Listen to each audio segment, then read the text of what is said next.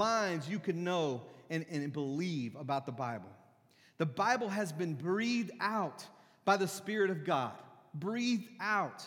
God is the source and the ultimate author of Scripture. Though written by humans, right? Written by human authors, Scripture nevertheless has the full weight of His authority. So I'm just laying a foundation here for you. Right? The Bible from start to finish and down to its very words are the inerrant Word of God. Okay? Inerrant Word of God. And I'm not even talking about translations. All right? We can fight all day about words and what they mean and where they originated from and all that. But I'm just talking about the Scriptures are breathed out by God. Got a quote for you. B.B. Warfield. The Greek term theopneustos, breathed out by God, refers to all Scripture and not just portions of it. He says, in other words, the entirety of the canon of Scripture, down to the individual words themselves, were given by God and therefore entirely true. The Bible affirms no errors and is the only infallible source of Christian doctrine. It's the only infallible source, okay? So, you're right, I'm probably going to pick on devotionals here in a minute, and that's okay, all right? You can email Luke, don't email me. But here's the deal. It's the only infallible source of Christian doctrine, okay? Your Beth Moore devotional cannot say the same thing, right? Your John Piper Don't Waste Your Life book cannot say the same thing. This is the only infallible source of Christian doctrine you have, right? And as of today, there's no excuse why you shouldn't have one. You can have an electronic version, a printed version, a big printed version, a little printed version, a pocket version, right? You have all different ways. But here's where we're getting. Here's where we're moving, right? This isn't good news to a lot of us in the room. What I'm just talking about, what I've been preaching about for the past 10 minutes, right? This isn't good news to us. And let me tell you why. Let me share with you why this isn't good news. We're going to look at Genesis 3:7. You don't have to turn there. I'm going to throw it up on the screen. I'm going to start in Genesis 3. So I'm going all the way back to the beginning. Does everybody know what happened in Genesis 3? What was the big movement that happened in Genesis 3? Anyone want to shout it out? What's that? The fall of man. So verse 7. Then the eyes of both were opened, and they knew that they were naked. And they sewed fig leaves together and made themselves loincloths. What happened right there? What was going on with Adam and Eve in that moment? They were what? Ashamed. Right? They were ashamed. And because they were ashamed, because they felt shame, now shame brought on themselves, not shame from God. Shame they brought on themselves, right? What was their defense mechanism? What'd they do? They covered. Right? Duck and cover, like, I'm ashamed. Now I gotta cover up. Right? Let's keep reading. Verse 3. Go on to verse 8. We're going to read 8 through 10 here. And they heard the sound of the Lord walking in the garden in the cool of the day. And the man and his wife hid themselves from the presence of the Lord God among the trees of the garden. But the Lord God called to the man and said to him, "Where are you?" And he said, "I heard the sound of you in the garden, and I was afraid, because I was naked and I hid myself." So he's what? He was afraid. So what did he do? Hid, right? Goes beyond covering. Now we're behind the screen, right? Now don't see me. You can't see me. Keep reading, verse 11. God said, "Who told you that you were naked? Have you eaten of the tree of which I commanded you not to eat?" Then the man said, "The woman you gave to be with me, she gave me the fruit of the tree, and I ate it." Then the Lord said to the woman, "What is that you have done?" The woman said, "The serpent deceived me, and I ate." So now what happened? God confronts them, and they feel what? Guilty. Right? Then what do they start doing? Yeah, start acting like y'all's marriages. They did it. I didn't do it, right? Guys, right? Start pointing at other people. Ladies, right? Start blaming, shifting blame. Like we do it. We do it in our marriages. We do it at work. We do it in our relationships. So what we see is the progression in this passage is we see shame, fear, and guilt. Then we see covering, hiding, and blaming. All right, now let me tell you how this works for us today and then tie it into this, right? Guilt, right, or shame, shame, we are literally at the core of it. Some of us in here, maybe not all of us, are sometimes ashamed of this book, right? You're ashamed of a God that looks like he kills innocent people, right? He looks like he's mean. So we're ashamed of it. We don't know what to do with it. And then we read it. We don't take the time to dig in and properly understand it. And then we become ashamed by it. Anybody ever been here and felt ashamed because of a verse you read and it's convicted you? Or you felt condemned, right? And you just want to kind of just put that down. I'll read that tomorrow. We'll come back to that one, Or you're reading something you don't like and you're like, whoa, man. You're reading Job and you're like, let's flip over to the New Testament. It's a little bit happier over here. Let's flip over here, right? So that's what we work through these moments. And then we become fearful, right? We become fearful when we don't understand what this says. Is there something wrong with me? Right? Did I not get it in my felt board Sunday school theology class? Right? Anybody in here have felt boards as kids? Right? Did I not get that? Like the cutout of Noah? Like, I don't understand. Like you start to struggle with that. You become fearful that you won't understand it or that you don't understand it. And then the fear sets in that you're going to be found out. You're such a fraud. Right? I don't have, just full disclosure, I don't have some master in divinity or Hebrew and Greek or whatever. I've never been to seminary. Right? So my fear in Scripture is that I won't understand it and I'll get up here and look like a fool. Right?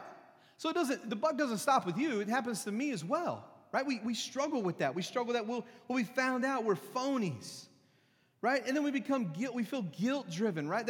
That we feel so guilty that we don't read it. We become guilty because we become feeling guilty because we're not reading it. Right? Anybody in here feeling guilty because they didn't read their Bible this week? Right? And then we feel guilty for not understanding it. So what do we start doing? We start grasping at things, right? Well, if I read this book over here on the 5 points of tulip Calvinism, then I'll understand. Well, if I read John Piper's 3,800 books that he wrote, I'll understand. Right? We all have our celebrities we follow, these celebrity authors, right? And we start to do that. And so I feel it all kind of culminates in this one idea. And I think it originates in our hearts and starts with our broken, distorted, disgusting views of our own daddies. Right? Because everybody in this room has daddy issues. Right? Including me. Everyone has daddy issues. Right? So then when we read about a father in this scripture that's supposed to take care of us, love us, nurture us, provide for us, and then you start listing out all the things your dad failed at, and you realize my dad didn't look like none of that, it's very easy to start drawing a line to, then the dad of this Bible isn't going to take care of me just like the dad of the earth didn't, right? Is everybody on the same page? And if you had a great dad, that's awesome, but I'm sure he failed in some capacity at some point. There's no perfect person in this room. And my dad, where it started with me, and where I struggle is my dad left me when I was 15, right? On and off. He was on and off in our house my whole life, alcoholic, all that. But he actually left our home and never lived back home when I was 15. But what he would do is he began writing me letters at 15. He would send me letters in the mail, okay? And I would get these letters, and I got to tell you, I wasn't that jacked up to get the letters, right? I just told you it's exciting to get the letters as a kid. For me, it was not that exciting. So I started to read these letters, and those letters weren't that great, okay? They started out great. Hey, son, love you. Hey, what's going on in football? How's basketball going? And understand, this is my dad who's left our family, right? Left me while I was at driver's ed, okay? When I was 15, I came home because he was going to teach me to drive his Subaru Brat. Does everybody remember what a Subaru Brat is, right? I was so pumped because it was a stick and I was going to learn. My dad was going to teach me. I left, and when I came home, he was moving to Alabama. He was gone. That's not something you just jump on a whim. He knew before I walked out the door, he would be gone before I got back home, okay? So getting these letters, not that fun, right? And in these letters, as he's talking to me, all of a sudden out of nowhere, as I'm processing the fact of, you're saying that you love me, you say that it was just hard for you and Mom to get together, or to get on the same page. And then in the middle of it, he goes, oh, hey, the next time you come to Alabama, could you bring my golf clubs? I'm like, what? Golf clubs? If I could cuss right now, I would, right? Because I did. I'm like, are you kidding me? You're going to talk about golf clubs in this? Right? So the weird part is I still have those letters. I keep them in a box. And I'm not sure why. They're not going to change. But what that's done for me, and I'm hoping I'm touching some nerves with you, is the fact that I begin to treat God's word like those letters. I read stuff in here and I think, that's not true. No, it's not true, because I got a thorn in my side. And you're distant. I don't feel you. Where are you? You say you're here, but I don't feel you. Right? So then I shut this up and I throw it on the shelf and it starts collecting dust. Does anybody in here have a Bible in their home that's collecting dust right now? And the big one that has your family tree in it doesn't count, right? That one always collects dust, okay? I know that. But I treat God's word exactly the same. Right? I counted them before I preached. I have 17 Bibles in my personal collection at home right now. 17. 17. I'm so afraid, and I think we are so afraid what we're going to find in here. Right? I think we're so afraid because my dad failed me and your dad failed you, and we're so afraid. Right? My dad put his needs before my own. Right? He put his desires before me. He physically, emotionally abused my family. My sister, my mom, everyone. Right? We are so afraid that God will do the exact same thing to us. We're so afraid of that. So we become slothful when it comes to reading the Word of God. We become lazy. We get this attitude of just tell me what it says. Some of you probably showed up in here this morning just hoping that I would just tell you what the Bible says, right? But the problem with that is you would not treat a cancer diagnosis the same way, would you? If a doctor came in and told you had cancer, you wouldn't treat it that way. You'd be blowing up WebMD or calling every physician you know or getting a second opinion, right? There's no way you'd handle something like that the way we handle the Word of God. Someone else teach my kids. Put that on someone else. It's too hard. They ask weird questions. No, I don't know if Jesus appeared with Elijah. I don't know, right? Isn't there a felt board somewhere that somebody could show you how that all works? Right? Y'all feel me? I mean, I went through the same stuff. Like I'm the same way. My kids are teenagers, right? We're not big enough to have a youth group over there. Well, guess who that falls on? This guy. And I'm sorry, but I told my kids this, full disclosure, but after talking to people all day about this stuff, sorry, the last thing I want to do is talk to my kids about it. That's just my heart. I'm thinking, you're growing up in this house, why don't you get it? Can you not, like Garfield, just through osmosis or whatever it is, you stick it on the head, just soak it in? But the problem is would I do that with them if it was about sex? Would I just let some random person teach them about sex? Heck no. I want somebody else teaching my kid about sex. No. Maybe you do. Maybe you do. I don't know. But the fact is, though, is that still resides in us, that we don't want to take the time. We have this mentality of someone else feed me. Someone else feed me. I'll take your word for it. I'm not smart enough to understand the scriptures anyway, so you feed me. So we begin to hide in devotionals. There's my slam on devotionals, right? We begin to hide in devotionals. Devotionals aren't evil. Some of them are, but not all of them are, okay? So find you a good devotional, but don't use that devotional to hide, right? Don't hide in a mega church. No one's hiding in here this morning. You want to know why? Because there's only like 80 of you in here, right? So you're not hiding. I just made you get up and shake hands with someone. That's uncomfortable for some. But we're in the South.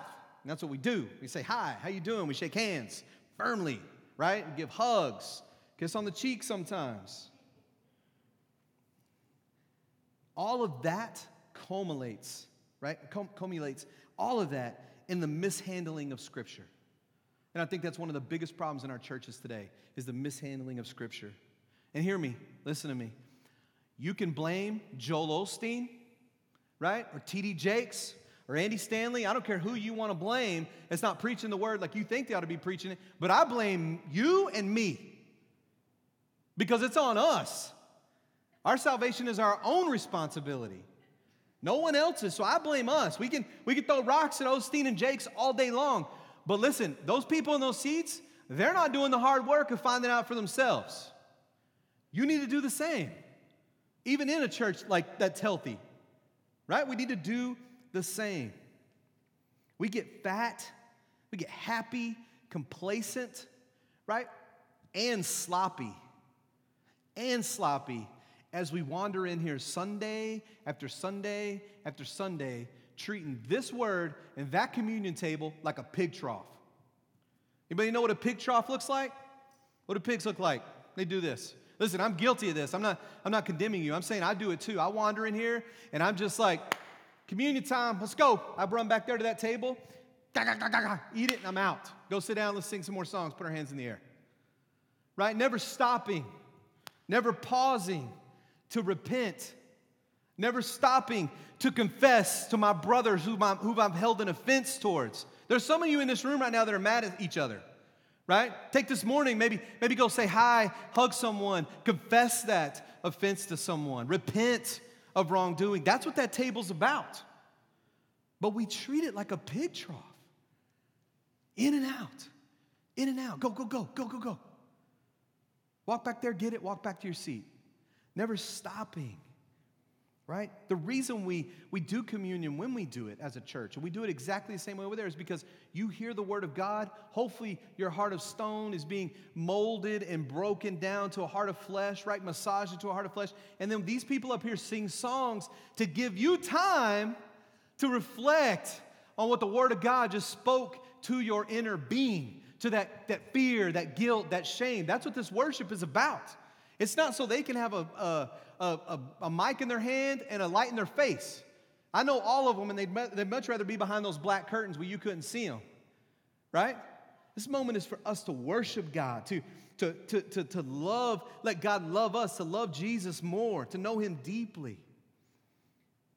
Some of us think that this is the only time and the only place where you can indulge in this, right? That you can show up like a buffet and a smorgasbord and just have all of it, like some kind of gross Golden Corral buffet or something, right?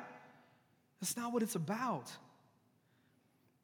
The problem with that is, and why that breaks for us, is how we do church, how Legacy does church. Legacy does church tight in community, right? You're going to show up here, you're going to get known, you're going to be known. Someone is going to invite you to a community group. Someone is going to invite you to lunch. Someone is going to invite you to their house for a meal. We do life tight together in community. But that brings with it, this is also a place where you will be called out, right? You won't be able to hide here. And you'll be called out. Where do our hearts go? Right? When we're called out, what do we do? Right? Start to blame. Start to point blame. Who are you to judge? Whoa. Who are you to judge me? Calling me out. You don't know me. Anybody ever said that or that been said too? I've said it. So then we begin to dive deeper into what brings us comfort. Our jobs, our kids, our money, pornography, addiction, sexual promiscuity, food, right? We begin to dive into these idols, right? Because they bring us this comfort. Because the guilt, fear, and shame are too much. And these other things answer that question for us, right? They bring us a moment of betterness. They bring us a moment of relief.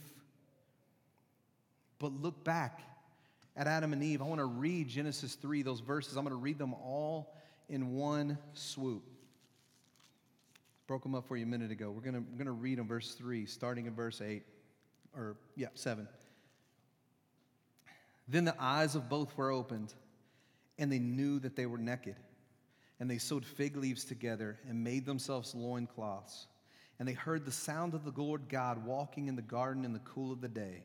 And the man and his wife hid themselves from the presence of the Lord among the trees of the garden. But the Lord God called to the man and said to him, "Where are you?" And he said, "I heard the sound of you in the garden, and I was afraid because I was naked, and I hid myself." And he said, "Who told you that you were naked? Have you eaten of the tree of which I commanded you not to eat?" The man said, "The woman whom you gave to be with me, she gave me the fruit of this tree, and I ate."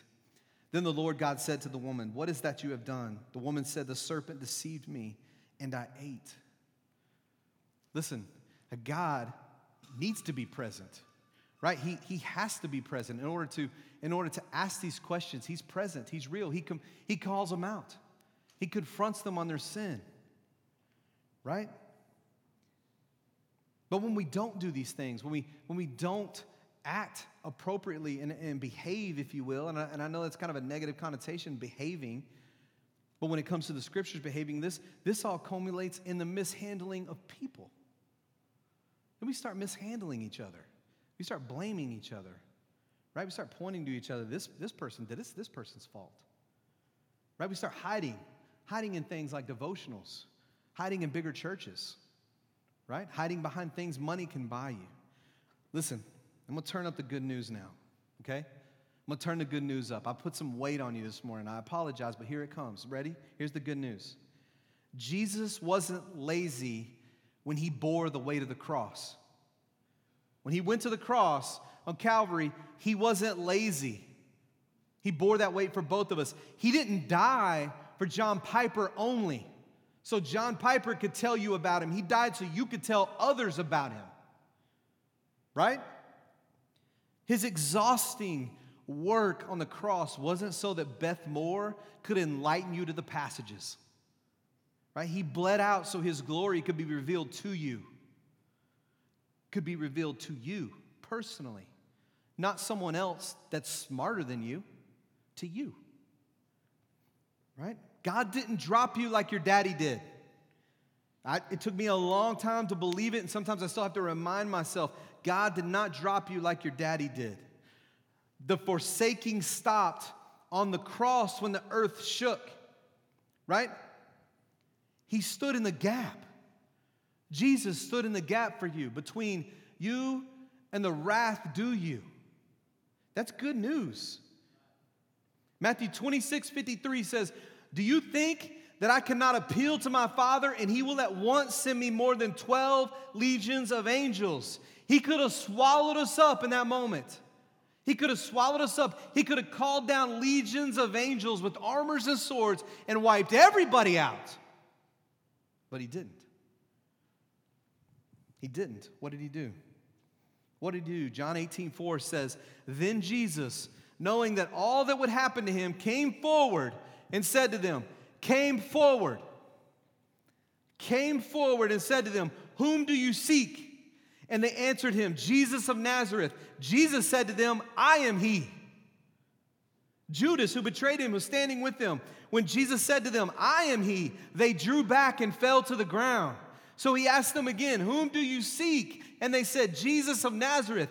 Jesus answered, "I told you that I am he. So if you seek me, let these men go." This was to fulfill the word that he had spoken, "Of those whom you gave me, I have not lost one." He stepped forward when they came for him. He didn't hide. He didn't cover. He didn't blame. He stepped forward and said, "I am he. You came for me. It's me. I'm right here." That's good news for you this morning. That's good news for that city this morning. That's good news for me this morning. Right? This moment is Jesus Christ proclaiming that you, me, or anyone else on this earth cannot do anything to save themselves. It was his life, his work, his stepping in, his stepping up, his death, his resurrection, and ultimately his return that secures your eternity and salvation. That's good news. Isaiah 53:7 says, "He was oppressed and he was afflicted, yet he opened not his mouth. Like a lamb that is led to the slaughter, and like a sheep that before its shears is silent, so he opened not his mouth. He was silent as a lamb being led to slaughter."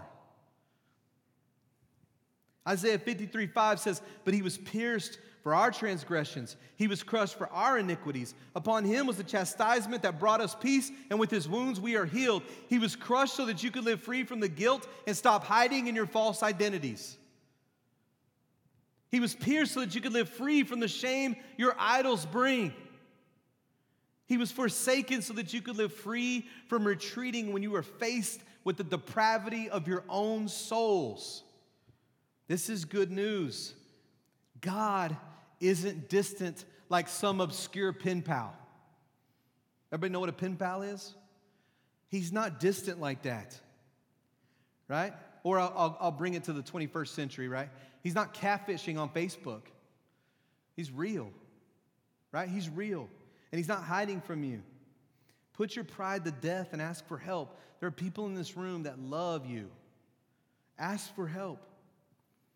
God is the one that says, "As I, do not be afraid." So lay it out there. If the king, the sovereign king of the universe, it says, "It's me, don't be afraid. I am he. I stand in the gap." If you have that going for you, what else can be against you, right?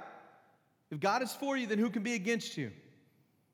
So mothers, teach your young, be bold. It's never too late to start. Even if they're in college, mothers, step out there. The reason we have Timothy is because of a mom and a grandma. Right? Fathers, lead your home. Defend your home with your knowledge rooted in Scripture. Pick up this book and read it. Read it. And if you don't understand it, ask for help. Teach yourselves and learn from others. Don't just learn from others. Teach yourselves. This gathering this morning, it's a great place to start. This is not the end that justifies the means, right? We're called to community. We're built for community. In the garden, we were built for community in the garden. You can't be unknown here. You're going to be known when you walk into this place and you call this place your home and you begin to attend. You're going to be known. And then we drill that down from this Sunday morning gathering. We drill that down to the weeknights, right, with the community on mission. That's even better. It's not about this program that our church offers. It's about looking like the church in Acts for us. That's why our missional communities and our communities on mission are the way they are. And then we drill it down even deeper into DNA groups, where men and women break up into even smaller groups, right? And they're transparent, look a lot like Jesus, James, and John hanging out, right? Confessing sin, showing up, smelling like a rotted, nasty corpse, and leaving feeling like a beloved son or daughter, having the gospel preached to you over your sin that's in your life. But what it really roots down to, and we keep backing this bus up, is the one-on-one intimacy you have with your Savior, with the ruler of the universe. You cannot outwork or out-sin God. Your intimacy with Him is paramount and should be preeminent to anything else that you have in your life. I know you're busy. I get it. I'm busy too. And you're like, well, yeah, but it's your job to read the Bible. Okay. It's yours too. Because I'm no different. Just because I got this mic on my face doesn't mean I got some magic card where I'm supposed to read more than you. We're supposed to read the same. Our devotional or our devotional intimacy with Jesus should look the same. So leaving here today, this is what you need to know. I'm closing, wrapping this thing up. This is not a collection of to whom it may concern letters. This isn't something we toss aside or throw in the trash. This also isn't a letter from a dad who's dropped you, right? This is a collection of letters written for you, to you, right? The table back there where we take communion, right? That table, listen, we catch flack because the way we do communion, right? We don't pass it around. We leave that up to you. We don't do a good job in the church world, as they say, maybe of fencing the table, right? But you're all adults in here. If you know Jesus and you love Jesus today, maybe you got something you need to confess and repent of. That's okay. Back there is where we do it. Don't walk back there or not get out of your seat because you feel like you've got something you're holding back and you can't go to that table. That table is where you're supposed to confess those sins. That table is where you're supposed to confess that offense, right? Treat it as such. Your daddy will meet you back there. He will meet you back there. He'll meet you in your seat where you're at. Or we could all just treat it like we do week after week, like a pig trough, and just burn through it, not giving it 3 seconds, not stopping to repent, not stopping to confess, not stopping to reconcile with those we need to reconcile. We could just treat it like a sloppy trough, right? Or we can take the bread and the juice. We can stand with our brothers and our sisters with our daddy's arms wrapped around us, right? Feeling loved and nurtured and confess and repent and drink deep from the well of grace. Deep this morning to the well of grace. These letters concern you and me. So let's approach his letters, right? Let's approach these letters to us like we did when we were 8. Right?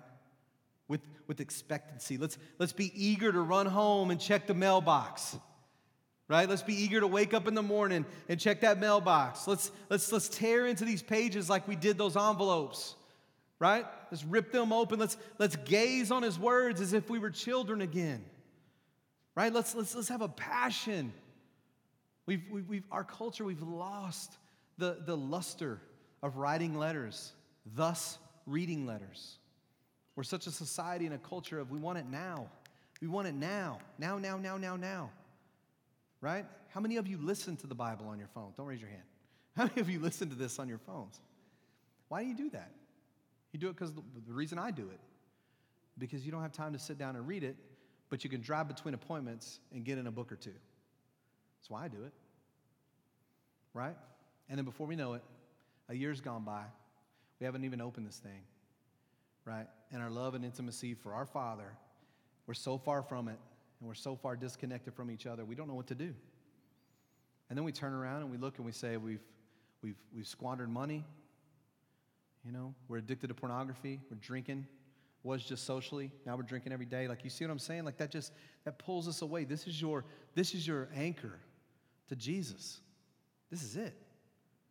This is where you anchor that belief in that past and that those hurts and that fear and that blame, that guilt.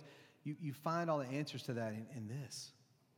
So let's stand, let's sing, let's worship this morning. I call you this morning as we stand and as these guys come out to sing. I call you, I urge you this morning to repent, to believe the gospel is for you this morning. I'm pleading with you and asking you to believe that his words are true, that he wants nothing but the best for you, wants nothing but the best for your family, wants nothing but the best for anyone in this city that you come in contact with, the people you're doing life with outside this room and this gathering. So let's pray and ask God to come this morning as we worship and as we take communion. God, we love you. We stand before you, God, convicted people. God, a people that want nothing more, God, than to love you, God, to worship you, God, to know you. And the way we do that is through your word. God, we know that you've given authors the ability to write moving text and moving books that really nurture our hearts, and we're thankful for those books. We're thankful for those works. But God, at the root of it, it's our relationship with you. It's our time spent with you in intimacy, devotional intimacy, where we're journaling, where we're praying, where we're crying. God, it's those moments that we're drawn the closest to you. And then those other things can come underneath that and shore that up and help. But God, I plead with you for the courage this morning for people to get on their knees, to get on their faces, to open up their Bibles every day, God, and ask you to show up and be present, to ask you to come and, God, just hold them this morning. Hold them this morning. Let them be comforted by you. God, I pray nobody in here just rushes in and rushes out. I pray for a deep, deep drink from the well of grace this morning for everyone in this room. God, thank you for this team. Thank you for this church. God, they mean the world to my family and to the people that are across town meeting right now. God, we just ask that you would just be with us, lead, guide, protect us in all that we do. It's in your name we pray. Amen.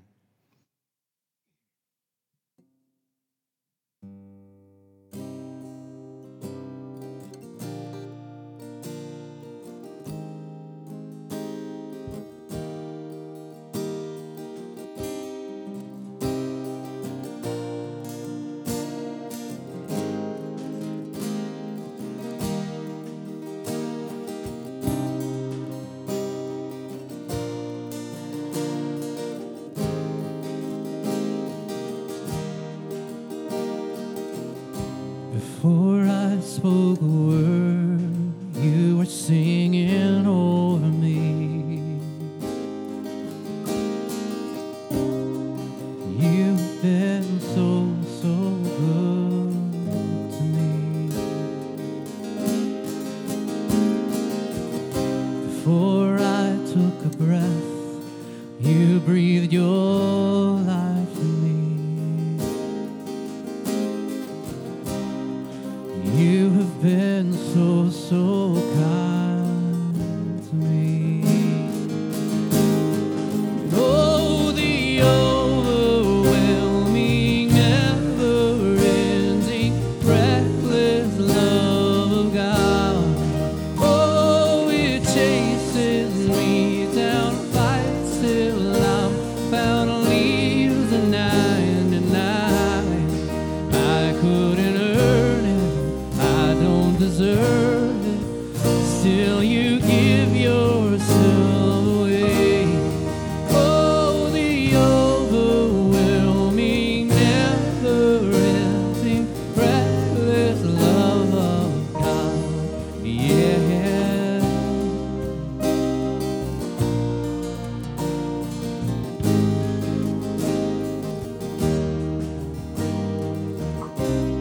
When I was your foe, still your love fought for me.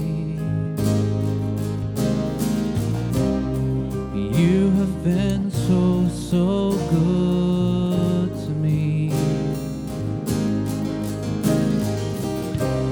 When I felt no worth, you paid it all for me. You have been so, so kind to me. Oh, the overwhelming, never-ending, reckless love of God. Oh, it chases me down, fights till I'm found, and leaves the 99. I couldn't earn it, I don't deserve it, still you give yourself away. Oh, the overwhelming, never-ending, reckless love of God. Yeah.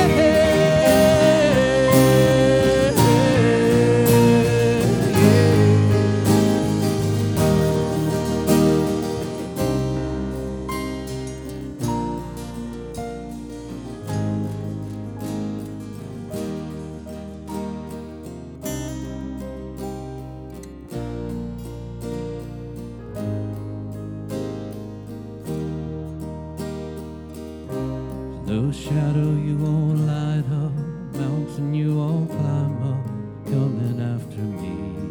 There's no wall you won't kick down, lie you won't tear down, coming after me.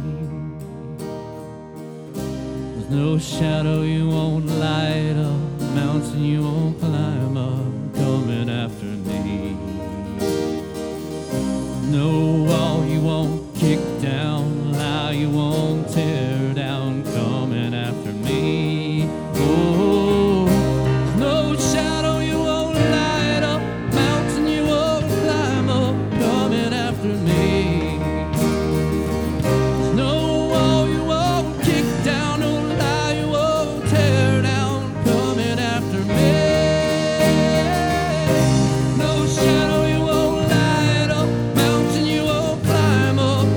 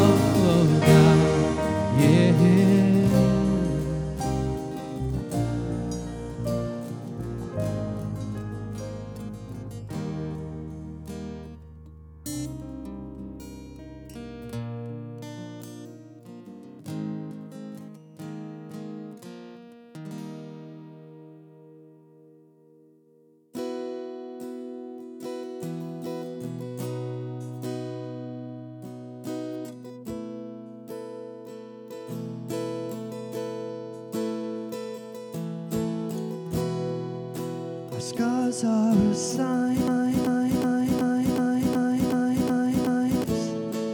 Father, how you brought us through.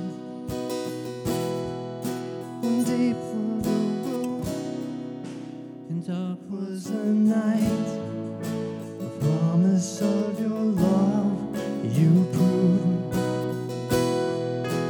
Now every battle still to come. Let this be our song. It is well with my soul. with my soul. It is well. It is well with my soul.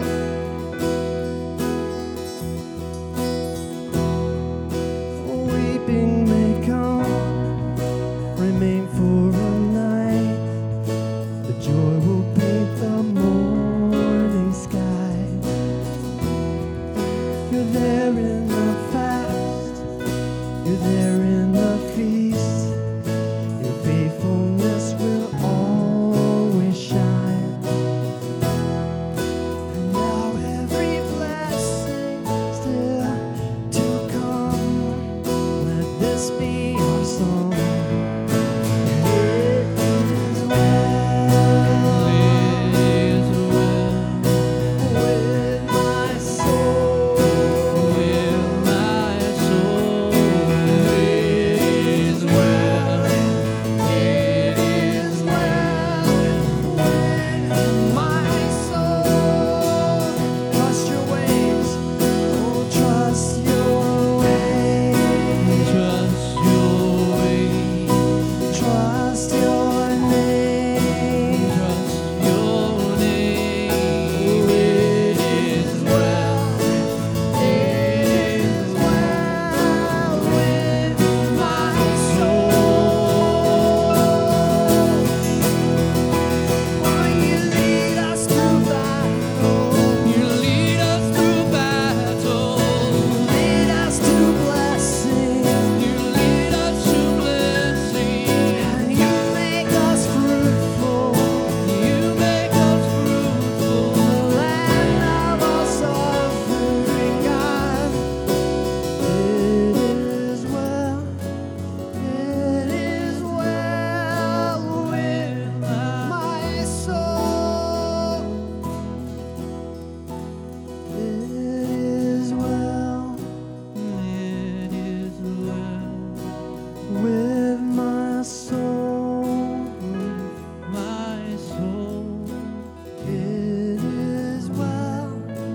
It is well with my soul. Trust your ways. Trust your ways. Trust your way. We trust your name. Trust your name. It is well. It is well with my soul.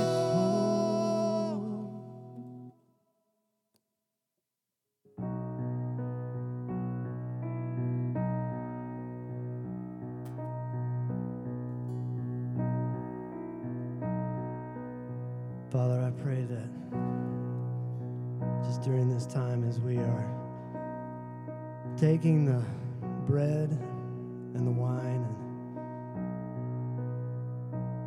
and seeing the picture of your amazing love, as Chris reminded us that you came forward with for us, seeing your body and blood, that we're reminded that the reason that body and blood were valuable is because you were the worthy Lamb of God.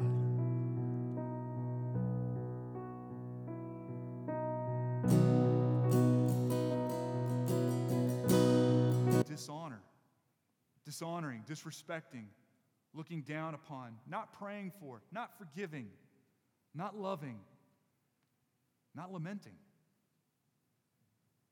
Lord, we repent as a people because your gospel has rearranged the way parent-child interaction should happen.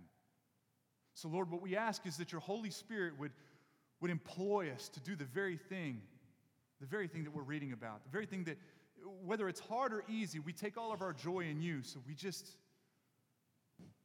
do the hard work. We do the hard work of forgiving. We do the hard work of investing. Lord, we love you and we thank you. This is a hard word. It's hard. Every family is dysfunctional to some way. Everybody's got a daddy issue. Nobody walks out of the house unscathed at the age of 18. It just doesn't work that way. So much brokenness, even in the best households. We just pray, Lord, your goodness is so good to us that we're able to move through that and heal and glorify you with how we parent our kids and how we are kids towards our parents.